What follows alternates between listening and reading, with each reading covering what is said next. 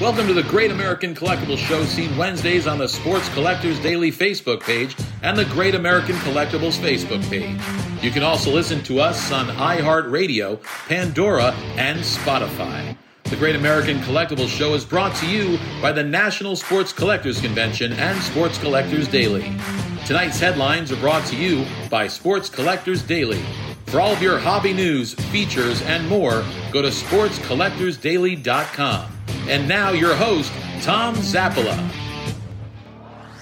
Okay, no Mallory, huh? Jam, you're out? I guess so. All right. Wow, that's pretty interesting. No problem. Hey, Happy New Year, Jam. Happy New Year. Happy New Year, buddy. Happy New Year to everybody out there. Tom Zappala calling and checking in from Florida. We just got here day before yesterday, still exhausted. And this is our headline. We got a great show today, by the way. We have our good friend Joe Orlando from Heritage Auctions is going to be joining us as our co-host. And another good friend, Jordan Gilroy from Leland's, is going to be joining us. You can see them both there. But first, our headlines that I just made up 2 seconds ago. Tom and Rico arrived in Florida safely. I just got a call from Rico, an emergency call calling me from Publix in aisle 3. And he was already jamming with somebody at work there because he felt that the lettuce did not look up to his expectations, and they escorted him out of the market. That's Petrocelli. So we're in for a long, long winter with him. I'm just telling you right now, John. Your first two Florida stories are just making me really not want to be your age. Which one, the iguana one? There's an iguana on my fence, which was before we went on the air. He's gone now. And now it's a lettuce story with Rico. Man, is this what your 80s are like? No. All right, let's bring in both guests. We're going to bring in both, but we're going to talk to Jordan first, Jordan Gilroy of Leland's. Jordan, what kind of a year did you guys have? I mean, I suspect it was a spectacular year. It was, yes. I mean, everything kind of picks up towards the new year with it being cold and everyone inside bidding on items. But, every sport is in full season. Except baseball. You have basketball, you have football, you have hockey. And now we're kind of approaching the football playoffs, and that always gets sports fans, livid. No matter what sport you like, even if you don't like football, you're entertained. So overall, it's good. Yeah. Jordan, you get to the start of a new year, and we'll talk about, end of last year into this year. What do you guys do in terms of goals? Do you guys get together, set certain goals for the coming year? I mean, a lot of your business is, what comes in, what you get. So a lot of it you don't even know. You don't know what's going to happen in March or April, what you might find. But do you set goals for a new year like at this time or, nearing the end of last year?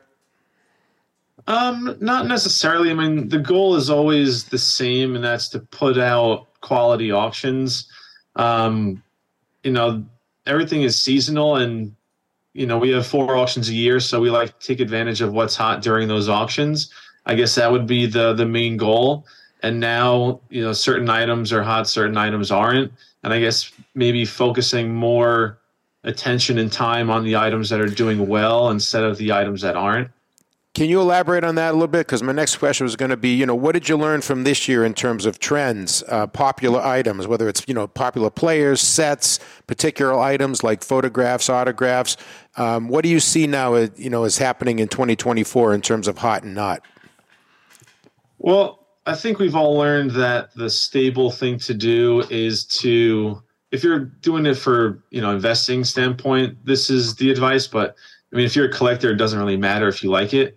But as far as values go, it's more stable to invest and buy like retired players that aren't going to mess up their reputation. I think we've learned from all the young quarterbacks in the league right now that you never know what's. Did we? I think he might have just froze. He might have just froze up. Did we? Yeah. Nope. No, you know what's funny? And Joe, we can ask you about this because it was actually one of the questions. And Chris, just let me know when he's back. But I was going to touch on that when we talk, Joe, and with Jordan as well. And not to promote Tom's commercial of always going vintage and forget modern because all the guys are going to end up in jail and stuff like that. Modern. I've always said invest wise. Are you back, Jordan? Jordan, you back? Oh yeah. Sorry, keep going because you were talking about how the young quarterbacks, all the injuries and stuff like that. And go ahead, elaborate on that a little bit. Oh yeah, I mean, and I forget which month, maybe August of this year.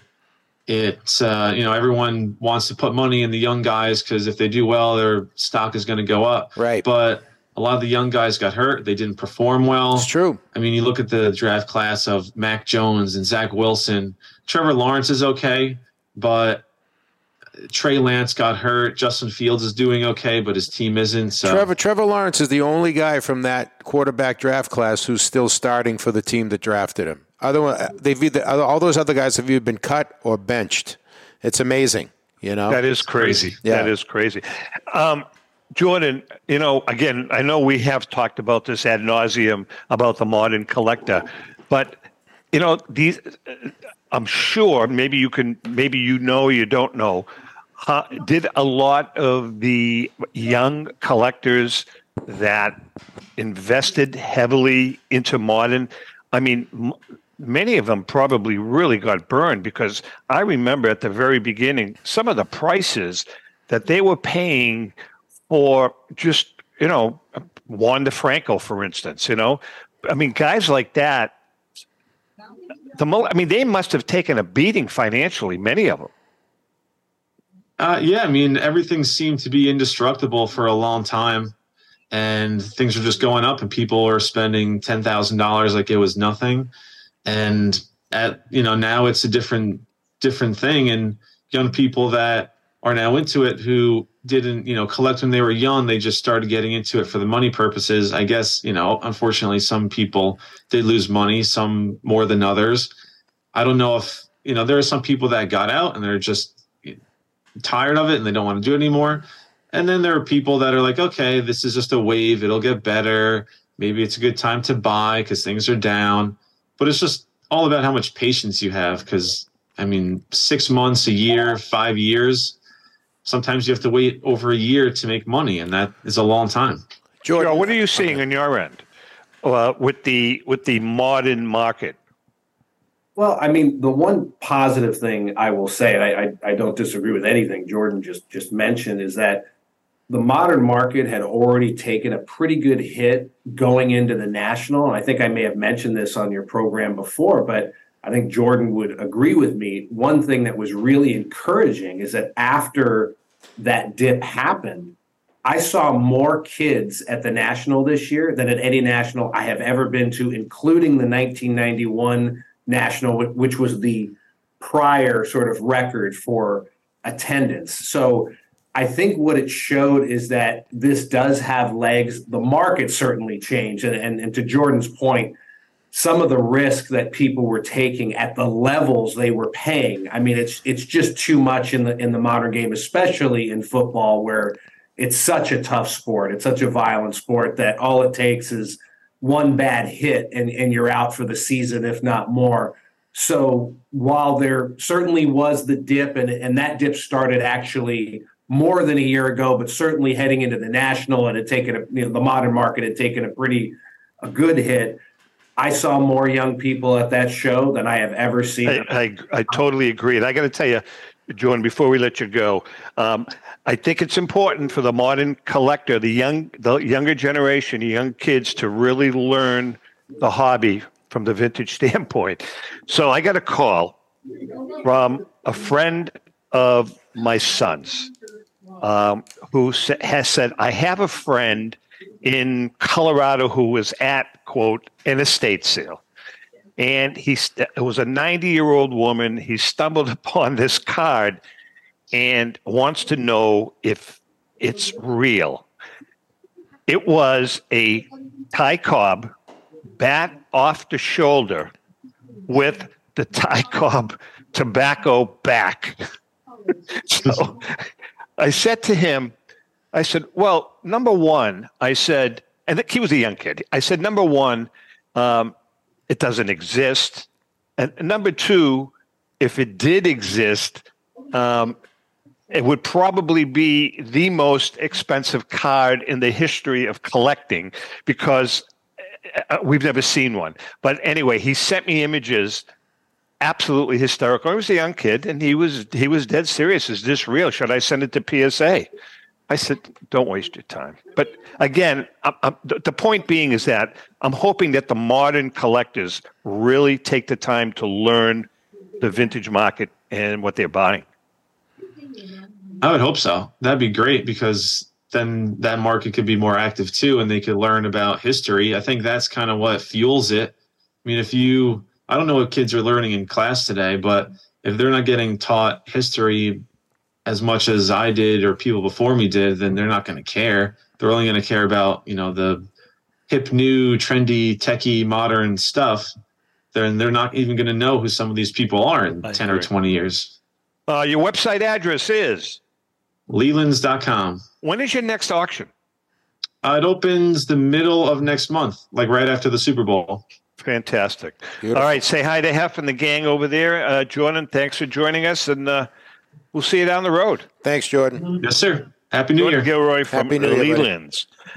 Good guy, good company. I mean, you and Hef go way back, Joe, correct? Yeah, so there we're going. Yeah, Hef's a good guy. Do I hear somebody? Okay, no, I don't. I mean, I'm kind of losing it here. Okay, let's get back to Joe. Juan is talking to you outside there. Someone's talking to me. The iguana's talking. Joe, let's talk about grading. This is what happens, Joe, when you're just easing into Florida. You're seeing iguanas. Rico's calling about lettuce. It's not a good situation down there. I have a shuffleboard game going. Hey, Joe, let's talk about grading.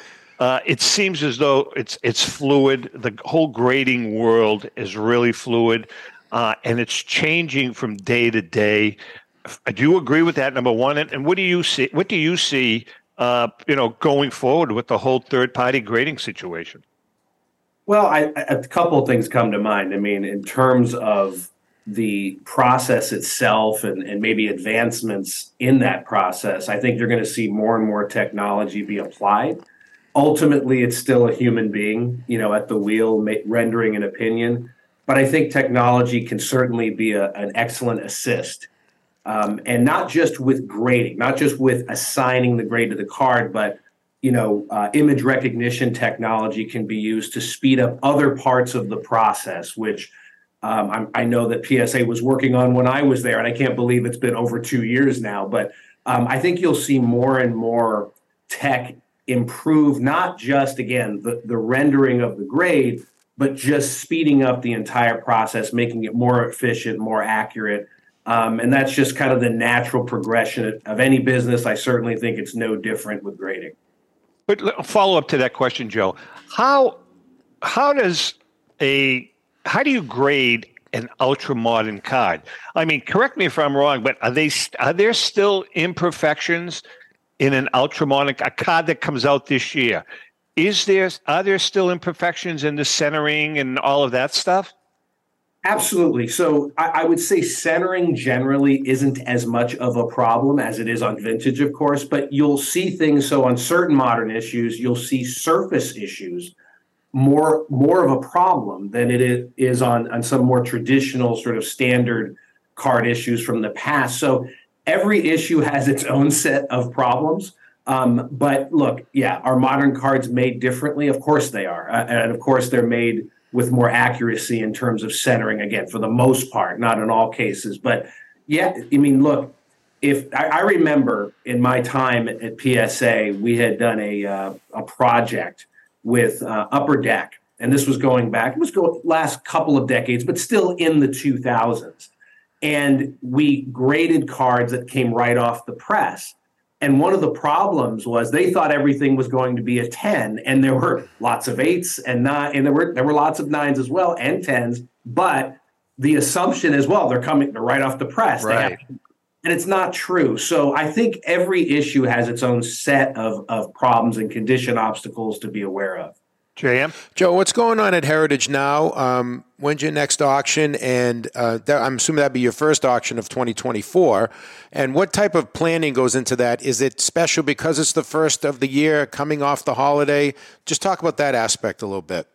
Yeah, the way I would describe it, it reminds me of my old gig at PSA where it's really a hamster wheel. I mean, it's constantly going and you're constantly looking out 2, 3, 4, 5 months down the road because you have to prep to get these things going in motion. So, yeah, we already have an auction that's live for January. Our January card auction already went live over the weekend. And so that's up for people to view. We are now just closing down. This week is the final, I think tomorrow, as a matter of fact, is the final day to get in items for the February Platinum sale. And I know it's easy to sound like a hype man, working at Heritage, but I promise you guys, maybe we'll get together again before that sale. That's at the end of February, but I'm telling you, that Platinum sale is going to blow people away. Yep. It is absolutely unbelievable, and we're not done yet. And so you'll see that stuff will start to populate on the website. It already started, but you'll start to see a lot more populate over the next few weeks. But yeah, it is really a hamster wheel. You're constantly going. So we were preparing for February Platinum 2 months ago, 3 months ago. Right. So you're always going, and to Jordan's point earlier, I think the way I would describe it is you have to stay flexible. You might have general goals at the beginning of the year, but the market changes, things get hot, things get soft. Consigners change their feelings in terms of, is this guy still active? Is he shutting it down? So you have to stay on top of a lot of different things. Yeah, and the thing is, and I kind of touched on a little bit with Jordan, it's in your business, it's you can plan, but then something comes your way, a consignor calls you, you have a great find that comes in, and all of a sudden, the priorities change, right? Right. It's not quite the same thing, but it's like, what was it, Mike Tyson that said, everyone has a plan until you get punched in the mouth. So I quite like That's that. right. But That's right. The point being, you have to be ready to pivot because stuff is happening literally every day. And so a lot of times it's very positive stuff. So it's not quite getting punched in the mouth, but you have to be able to adjust on the fly because, all of a sudden you get that call where a collector's like, look, I'm ready to sell, and it's a multi-7-figure collection, and you have to find a spot. How do we do this? How do we spread this over several auctions? Right. Is it a dedicated solo auction? So there's a lot of work, and a lot of the people that are behind the scenes that most of the people out there, they don't know, they don't recognize the names. They work their tails off at Heritage and our operation, getting that stuff written and cataloged and imaged and it's just it's an amazing operation for sure. Joe, can you share any of the little tidbits that are either existing now in the auction or it's coming down the road? You probably can't share the platinum items, but you guys have there's been some pretty big consignments to you, correct? Oh, geez. So like I said, I think people are going to be blown away. I will say this, starting in the current auction, in the January auction, and you'll see this over the next several auctions, Heritage was able to acquire 2 or 3 really impressive unopened collections. Really? People are going to see some unopened wax boxes, in some cases, no pun intended, in some cases, entire cases of product that they have never seen come to market before. Some of those items we believe will set new records for their categories, but you'll see in the current auction, there's just a sprinkling of them, but you'll see things like, a pristine 1965 Topps baseball box, complete. God, are you kidding?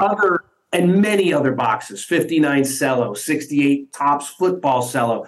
But there were a couple of tremendous consignments that came in. And again, you'll see little bits of it across the next several auctions. I think that was one of the most interesting things that came through, again, from a couple of different consigners. But for people that are into that part of the market, they're gonna be blown away because they're going to see things that they have never seen come to market before. We are chatting with Joe Orlando, that's a cool title, Joe. Executive Vice President of Heritage Auctions. We're going to take a break, and we come back. We got a lot to chat about, and we have another GAX moment. Hang in there. We'll be right back.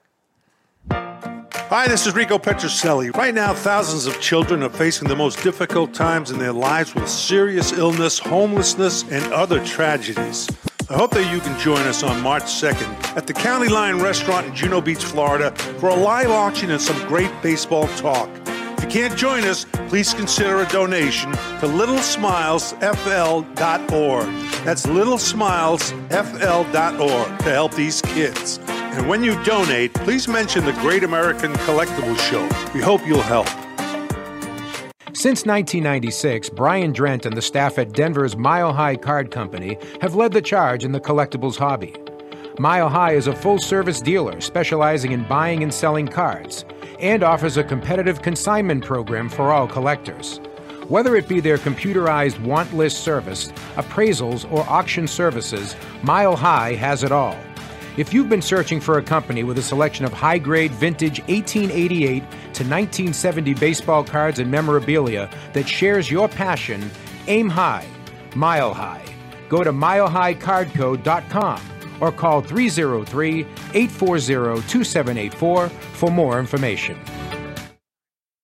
For more than 30 years, Robert Edward Auctions has been the industry leader when it comes to helping you realize the most money for your baseball cards and sports memorabilia. In addition to their unparalleled reputation for honesty and integrity, they reach the largest number of bidders in the business and offer lower seller's fees, as well as generous cash advances up front on your valuable material. Contact them today at 908-226-9900. That's 908-226-9900 or at robertedwardauction.com. This is Brian Drent, president of Mile High Card Company. Is your sports card and memorabilia collection properly insured? For easily replaced personal property, homeowners insurance is all most people need. But for prized possessions that you may have spent a lifetime collecting, it doesn't go nearly far enough. Collectibles Insurance Services has been insuring for over 50 years. They offer a full range of protection and a $0 deductible at an affordable rate with no appraisals required. I know because they insure my collection. If you have a minute, go to collectinsure.com and learn more about insuring your personal card or memorabilia collection.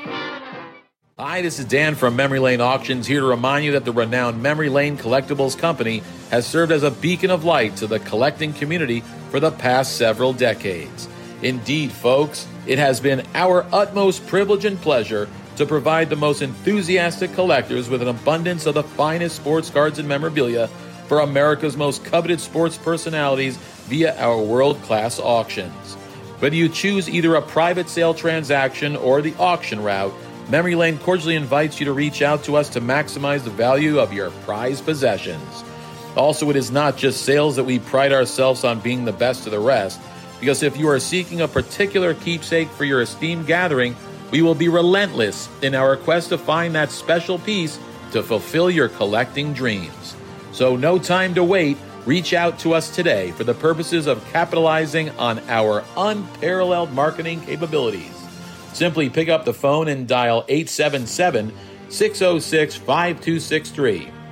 That's 877-606-LANE, or find us on the World Wide Web at www.memorylaneinc.com.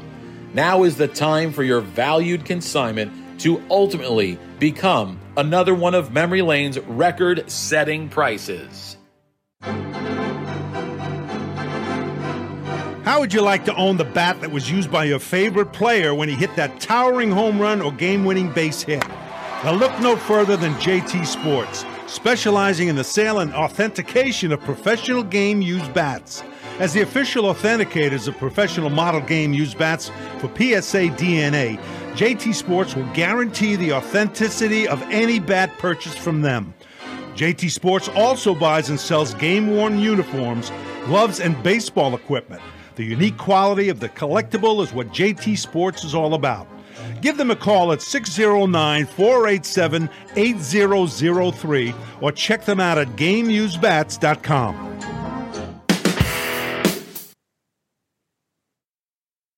Welcome to another GAX Moment, brought to us each week by our good friend Paul Borges and the great staff at PB Collectibles, your neighborhood card shop. Go to pbcollectibles.com to find that card that is very special or that piece of memorabilia that is very special. This week, I want to talk about something that's always been close to my heart, the Monster.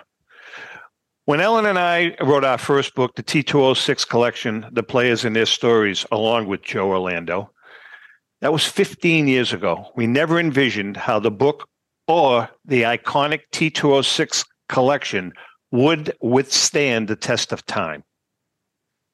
Why is the Monster, as it's affectionately known, so popular? A few years back, I read an interesting article on the Pre-War Cards website on the T206 collection being the top set of all time. Number one, first of all, it has the Mona Lisa of all trading cards, the Honus Wagner card. No need to describe it. Its value and popularity just continue to grow.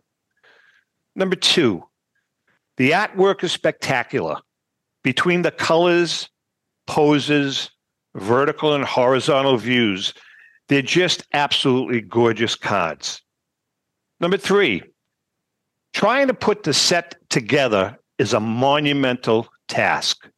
Over 520 cards, even in low grades, it can be challenging financially and challenging in general. Number four, the various advertising backs make the set very unique. All of the American Tobacco Company brands can be found.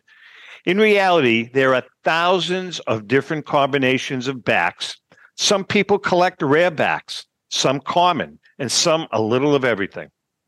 Number five, there's literally a million ways to collect this particular issue. It could be your favorite team, a particular back, Southern Leaguers, minor leaguers, and all of the backs that go with them, just Hall of Famers. You can go in so many different directions, and that's what many collectors have done.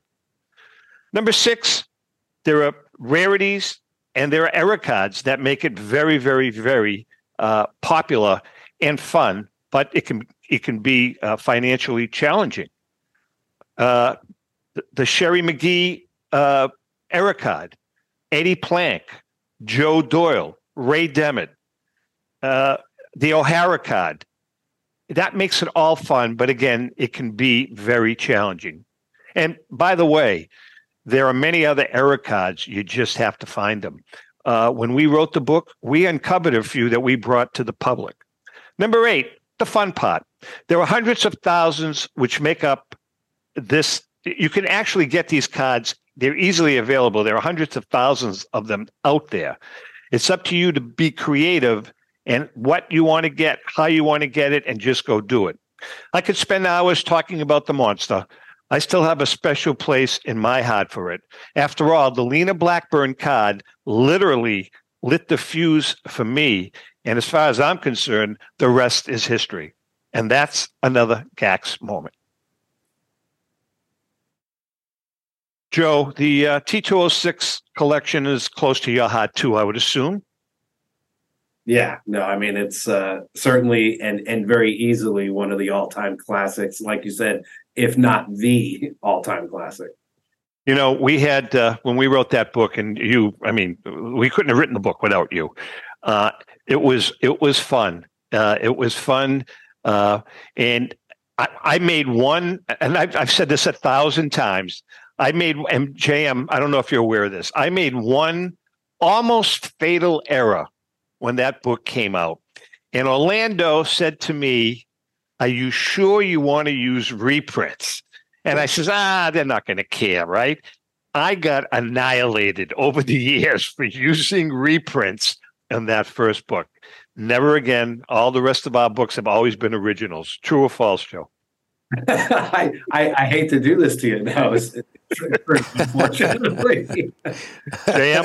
Hey, this might be an off-the-wall question. I kind of thought of it when we had Jordan on. But, Joe, is there any impact that fantasy sports has on the value of a player, obviously be a modern player, in terms of the marketplace for collectibles? It's such an overwhelming, all-encompassing part of sports now. You know, a lot of times I'll come from the media perspective, and sports media now, especially football, has become all about fantasy and gambling, it seems. What's the impact of fantasy on collectibles, if any? It's interesting you asked me that because we haven't talked about this before, but I have a pretty strong opinion about it. I would say absolutely, and I'll give you a personal example. So I've been a fan of all different sports my whole life. I had stopped, not stopped entirely, but I wasn't following football as closely as I had been in the past. And what brought me back? A couple of friends said, "Hey, why don't you jump in our league and we'll play some fantasy football?" And because of that, I've been playing now for, I don't know, a dozen years, maybe more, something like that, 15 years. It brought me back to the game. And I know there are some, people have strong opinions about the negative side of it and that sort of thing. But I have really enjoyed it because you're sort of, if you care about it, you're playing with your friends and you want to win, and again, it's friendly competition, you're forced to learn more about the game. You have to learn about the matchups and learn about the defense and learn about really understand the players. And so fantasy football for me, it completely brought me back to the game. So I think first and foremost, I think the fantasy game brings you back to the real game. And if you have that collecting gene, if that's something that you do, I can't imagine it doesn't have a positive impact for a lot of people in just, again, really immersing themselves in the sport. Because if you're playing the game, you sort of have to immerse yourself in the sport and learn the players. And what did we do growing up collecting? Collecting cards was a way, and Jordan talked about history earlier, right? Learning history.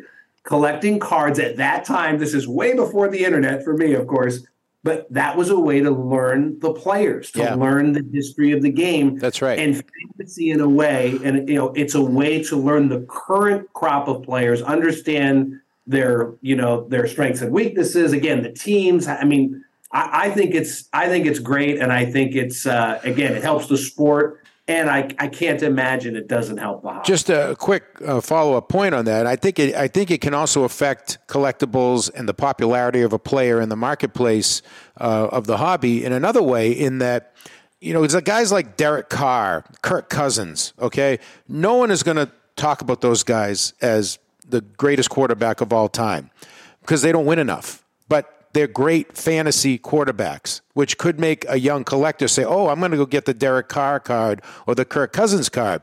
And the flip side of that is, and I had him on my fantasy team this year, was Patrick Mahomes, who had kind of a lousy fantasy year. That may not have been his fault. He doesn't have great receivers and all that. But, that affects Patrick Mahomes' standing, I think, in a way, to certain people out there. So I do think it has an impact. Zap, I don't know if you have any input on that. What you guys have both just discussed, I 100% agree with you. But I want to get your opinions because it's kind of like there's kind of like an association here. With MLB and the National Football League, supporting gambling now, betting. You can bet. They're big supporters of it. Is there a fear? I have a fear. I want to get your opinions, both of you. What is to stop Joe Smith, running back, from having his best friend bet $500,000 on the opposing team, and he's going to take a dive? The answer is nothing is stopping any major league player or college player from doing that. No, I listen, with the online betting, it's so easy now. Anyone can do it. Insider trading, inside information. Unless a player himself or herself is doing it and can get caught, which it's happened already, there's no way to stop that. Joe, what do you think? Look, you can't stop. You can't stop everything. And obviously there's, people over money, they can do some really, terrible things. However, I would like to believe that the vast majority of these guys that have been playing these sports their entire lives and working their tails off to get that opportunity, that it would take quite a bit to make them go down that path. Because again, just understanding the the competitive fire that you need to get to that level of the sport. Right. You know what I'm saying? In terms of wiring, again, we've had examples of it. We've seen refs do it. We've seen, obviously, players do it in the past. But you can't stop everything. But I'd like to believe that, again, just because of the nature of the sport, the nature of the athletes, and the opportunity they have in front of them as an athlete to have a career, to not jeopardize that again. You can't prevent somebody from going off the rails. But and I think the other thing is that, back in the day, 40s, 50s, even going back to the Black Sox, if you're a dumb enough human being to put a 6 or 7 or 8-figure salary on the line so your buddy can make $1,000 here, you know what I mean? The salaries are so high now, the players aren't forced to do that anymore, unless you're really greedy and really dumb, which often go hand in hand. So, well, something though, there is a movement. What do you guys think about being able to bet on your own team? I mean, there's a movement by some NFL players to try to ramrod that through. Is that okay, Joe? Jeez, put me on the spot. There's something about that even though, certainly you can make an argument both ways. Like what's the immediate thing is, what's the harm of betting on your own team to win? I still there's something about it that just, I don't know, it hits me the wrong way. Plus, you may in a game. Let's go through this hypothetical. On the one hand, is there anything wrong with betting on your team to win? You could say no, right? But you're in the game. These players are in. Let's take football. We talked about what a violent sport it is. They may do something in the game. They may, take some sort of action that the coach doesn't want them to take in order to good point. to win the bet. I mean, that can take a lot of different shapes and forms, but there's just something, I don't know. It hits me the wrong way. I agree with you, by the way. I agree 100%. Joe, I agree 100% with that. No doubt about it. And I will say this, though, and I was long, and we'll get off the subject after that, but I was long on the whole thing of forget about Pete Rose in the Hall of Fame. I don't want to hear the sob story about that. But now that gambling has become what it is, and that was so long ago, put the damn guy in the Hall. I agree with you. Please reinstate him. He can't manage, he can't coach. Put any kind of de facto rules you want in there. But please, it's hypocritical now. It's hypocritical now. So put him in, or let him be allowed to be put in anyway. Hey Joe, switching gears for a minute. I grew up a little before you guys. My card selection was I started collecting cards in the very late 50s. I'm talking literally in the late 50s, 59. So I really didn't collect many cards from the 50s, but I collected a ton of cards from the 60s. My favorite players that played in early 60s right through. Now that those cards are still very popular. What about the cards, Joe, from the 70s and 80s? I mean, 10 years ago, cards from the 70s weren't that popular. Cards from the 80s were not popular at all. As time goes on, do those decades become more and more popular?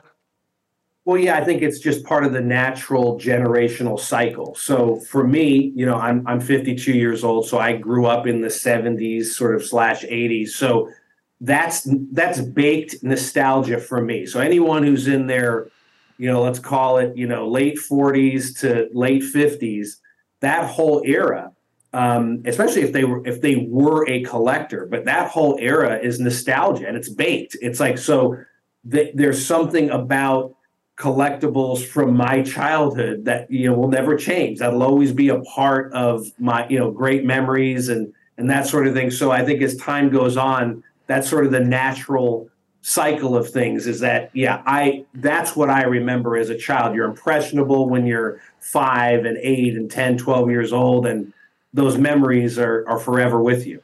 As time goes on, though, do those cards from the 40s and 50s and 60s lose their value? I don't think so. We've covered this subject sort of on your program before, but as it relates to the legends, the superstars, I would say absolutely not. Their legends just continue to grow. I do think it has the potential to affect those next, the B and C level guys that were part of great teams. So if you were growing up and you were a huge Yankees or Red Sox fan, during the 1960s, if you're a Yankees fan, you may have really loved, Moose Skowron, someone like that. But I think as the decades go by, a guy like Moose Skowron gets a little lost because he's not a Hall of Famer. He's not the guy that has the statue, outside the stadium. And so future generations won't know who he is as much as obviously Mickey Mantle and Babe Ruth and those type of players. So I do think those guys, like fan favorites of a period that weren't superstars, will suffer over time. Yeah. We have chatting with Joe Orlando from Heritage Auctions. And by the way, I know we ran a commercial at the beginning. On March 2nd, Rico and I, and hopefully JM, if he ponies up, we are going to be we're going to be having an event down here in Florida. And it's going to be a live auction, a silent auction. I can't tell you how funny Rico is when he gets up and starts speaking. It's absolutely hysterical. I've seen it a million times. So we're going to be having a fundraiser for the Little Smiles. And obviously, we don't expect everyone to come down to Florida, but we're asking you if you would make a donation, $5, $10, whatever you want to make, and it would go to littlesmilesfla.com. Or is it .org? I'm sure you have to look it up. I don't have it in front of me, but it's littlesmilesfla.org or .com. And all you have to do is press the donate button, and in the messages, just say Great American Collectible Show or GACS, GACS, whatever you can afford. 93 cents of every buck, 93 cents of every dollar goes to the children. That's why we picked this particular charity. And by the way, our good friend Derek Grady, one of Joe's cohorts, he's ponied up, and the bat that I bought a couple of weeks ago at auction, he's insisting on purchasing it, and all of the money will go to Little Smiles. So, Derek, thank you very much. All right, we're going to take a quick break. We have one more segment. We got Orlando is in the house. Hang in there. We'll be right back. Pristine Auction is a family-owned and operated online auction specializing in autographed memorabilia, sports cards, coins, art, and collectibles. Since their founding in 2010, they've grown to 2 facilities in Phoenix, Arizona, totaling over 60,000 square feet. Jared Cavalier and an incredible staff of over 150 team members serve a very large customer base and enjoy every minute of it. By working with leading authentication companies, Pristine ensures all items are 100% authentic. In addition, third-party authenticators regularly travel to Pristine Auction to provide authentication services on site. Pristine Auction strives to operate its business in a way that's honoring to God, their families, and their customers. With a strong focus on speed, quality, and premier customer service, their mission is to be the leading online auction for every level of collector and fan. Pristine also works for Hope Sports and Identity Hoops International, traveling to Mexico to build houses for the less fortunate. Pristine Auction offers several online auction formats with thousands of auctions ending each day. For more information, go to pristineauction.com. That's Pristine Auction, the best in the business. If you're a discerning collector interested in owning the most important pieces in the hobby, look no further than Leland's Auctions. The original sports auction and appraisal house, Leland's was established in 1985 by legendary Pioneer founder Joshua Leland Evans. And today, President Mike Hefner carries on the tradition. From the Tom Brady card and memorabilia collection to the famed Boston Garden Auction to high-end card auctions from every major sport, Leland's has always maintained the highest standards. Go to Lelands.com and get your bid in. That's Leland's, the hobby's leading sports auction house for 4 decades. It's often been said that championships are won on the practice field, and world records come only to those willing to work harder than everybody else.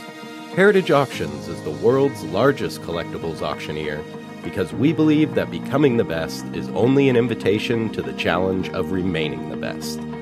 This requires the skills of the hobby's top experts, capable of identifying and maximizing value for our consigners.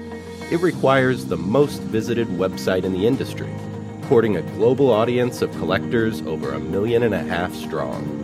It requires a dedicated press department that expands our global reach far beyond the entrenched hobby marketplace. It's hard work, but a simple premise. Present the finest collectibles to the largest population of potential buyers, and world records will come. We invite all listeners to put the unmatched power of Heritage Auctions to work for you. Auction evaluations are always free, and our commission-based fee structure ensures that our interests are always aligned. The highest possible price for your collectibles. There will always be new world records to chase, so let's chase them together. Visit our website at ha.com and request your no-obligation review today. Hi, this is Dan from Memory Lane Auctions, here to remind you that the renowned Memory Lane Collectibles Company has served as a beacon of light to the collecting community for the past several decades. Indeed, folks, it has been our utmost privilege and pleasure to provide the most enthusiastic collectors with an abundance of the finest sports cards and memorabilia for America's most coveted sports personalities via our world-class auctions. Whether you choose either a private sale transaction or the auction route, Memory Lane cordially invites you to reach out to us to maximize the value of your prized possessions. Also, it is not just sales that we pride ourselves on being the best of the rest, because if you are seeking a particular keepsake for your esteemed gathering, we will be relentless in our quest to find that special piece to fulfill your collecting dreams. So no time to wait. Reach out to us today for the purposes of capitalizing on our unparalleled marketing capabilities. Simply pick up the phone and dial 877-606-5263. That's 877-606-LANE, or find us on the World Wide Web at www.memorylaneinc.com.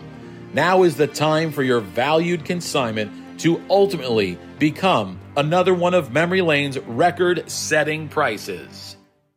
Hey, I'm Mike Petroselli. If your company is looking for the best in marketing and promotional items, you'll hit a home run with Petroselli Marketing.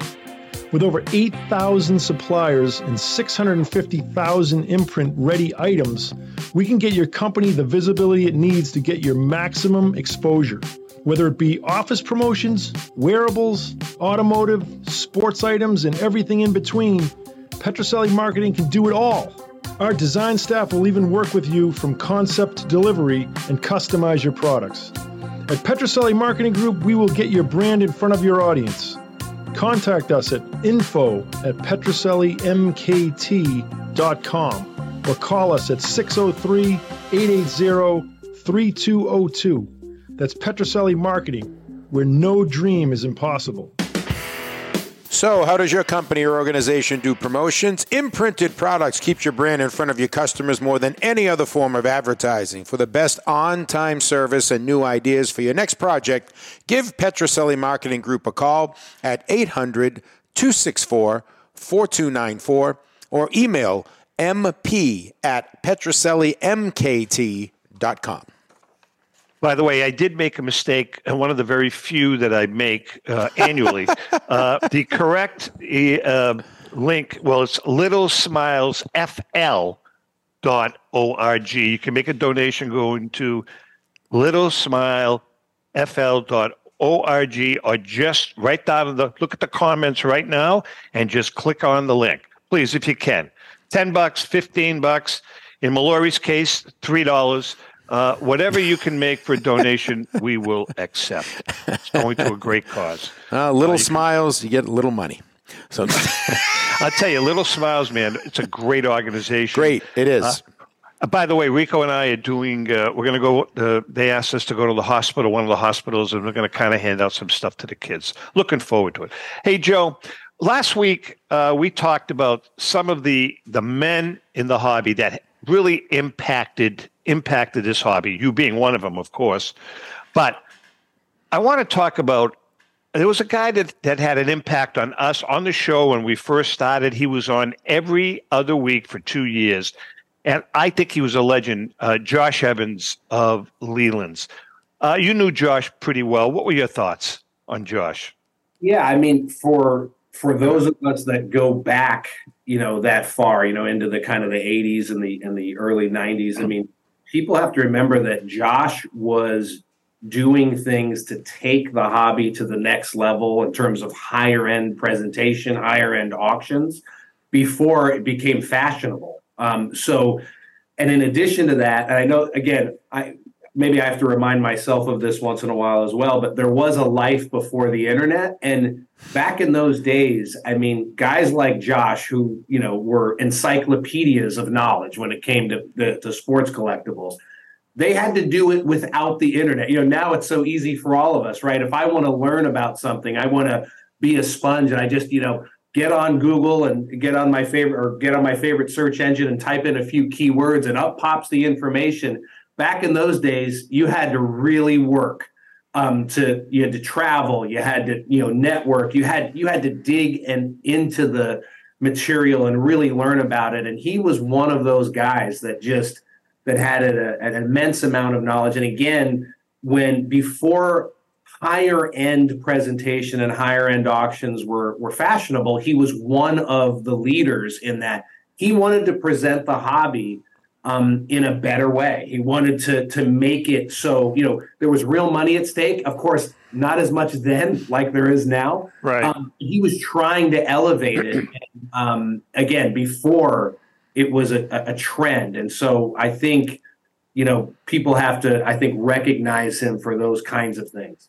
Is there one single guy in the hobby that made an impact on you? And if not, you don't have to answer, but is there one individual that really impacted your career or your life as a collector?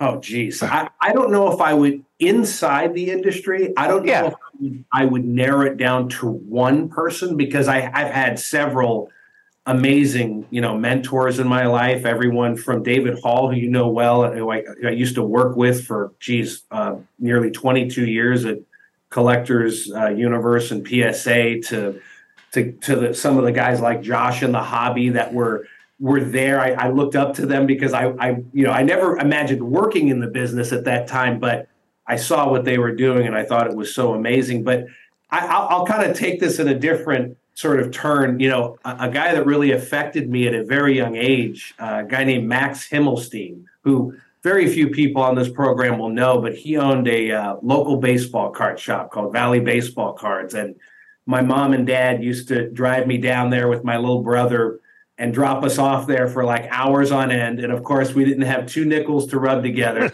And I would ask Max about 1,000 unimportant, annoying questions throughout those few hours. And you know what? He was so patient with me. That's great. He encouraged me to collect. And, the way I look at it is, if I didn't have an experience like that as a young person, I would have never taken it into my adult years. I certainly would have never worked in the industry. But that's as far as industry people go, I would say he had the greatest impact on me as a young guy, as a really young kid. JM? Joe, what do you see as trending or trends for 2024? I mean, you're much more immersed on a daily basis in the hobby than I am, or even Zap is. But, I've just seen doing this show over the last year to year and a half, game worn, autographs, signed contracts, signed photos, things like that. Even the signed cards and baseballs, especially the cards, which used to be verboten back then. You don't sign a baseball card. Are those things going to continue to rise this coming year? Do you see other types of items that might rise up?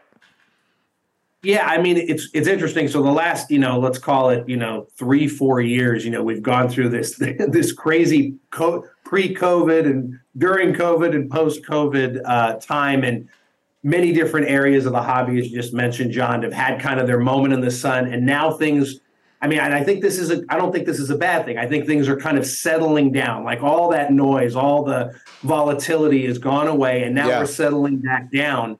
But I don't know if there's a particular category, although, as I mentioned earlier, I do think this spread that you'll see of unopened material that's coming into the hobby, I think that's going to garner new interest in some of that because, again, people are going to see things they've never seen before. So I think that'll bring people more into that market. And that's been a market that has gradually sort of it's progressed on its way up, the vintage unopened market. But I think it's just more of the same in terms of quality. I think quality sustains through volatile markets, modern going up and down. It's the quality stuff in all of those categories, vintage photos, game worn cards, signed cards, whatever it is, unopened, that continues to sustain. And one thing I think that was really interesting towards the end of the year for Heritage is that you guys had mentioned earlier in the program, you brought up the whole investing part of it. So did Jordan early in the program. What was really interesting is that when I look at our November auction, and that was our last big catalog before the year closed out, really the stuff that stood out in terms of prices realized that blew you away, a lot of that was very collector driven. It was collector centric. It wasn't the if you want to call it quote unquote speculator stuff. It wasn't the investor stuff. It was things like we received this incredible consignment of Venezuelan Topps cards. And to some people, that might be as esoteric as it gets. Yet those cards went bonkers across the board, and those are collectors buying them. That's a good point. Right. One thing that I'll say is up and down economies, up and down markets, who is always there to support it? Collectors. The collectors are always there to keep it going. But I think as we look forward into 24, I think just focusing on quality in all categories, but and in addition to this interesting unopened collection that are actually a couple of them that are coming to market, I think you're going to see the steady Eddie stuff continue to do well in all categories. Joe, we love having you, man. You bring so much to the hobby. JM, we have about a minute and a half left. I'm going to ask you a quick question. You have in front of you, JM, right this second, you have a 1964 unopened Topps pack that came from Eddie's Variety. I know Eddie's Variety very well. Do you open it or do you not open it? I don't open it. I don't open it. No, I'm gonna try to consign that with Joe unopened. No. You have to either keep it or open it. You mean I'm not gonna try to sell it or anything? I have to keep it. Yeah. Well, Don't you want to know? I'm calling Joe Orlando and I'm asking him what I should do with it. Open it. I'm opening it. He just said open. There you go. Don't open it. All right, Joe. All right. Listen, obviously. Hey, Joe, very quick. Ohtani, you're in Southern California, right? Is it Ohtani crazy there yet at this point or what? Yeah, I mean, now he's on the bigger stage. Yeah. So, I that's going to be pretty exciting to watch. Yeah. And I just crossing fingers that he stays healthy. Right. I still think that team, they've got some weaknesses. I think that team has some weaknesses. Not as many as the Red Sox, but they have some weaknesses. Too many starting pitchers. Right. Too much talent. Yeah. All right, Joe. Listen, say hi to everyone back at Heritage. Love you guys. You guys have been great. You guys have been a support from day one of this show, and we really, really appreciate it. JM, have a great week. Next week, Rico is in the house with me. In my abode right here. Literally in the house. He's in the house. Literally. We're going to be broadcasting together from my little home here. So that's going to be a trip and a half. With that being said, we love you guys. Joe, have a great week. Say hi to Kristen and the kids. JM, have a great week. And to our viewers and listeners, happy collecting.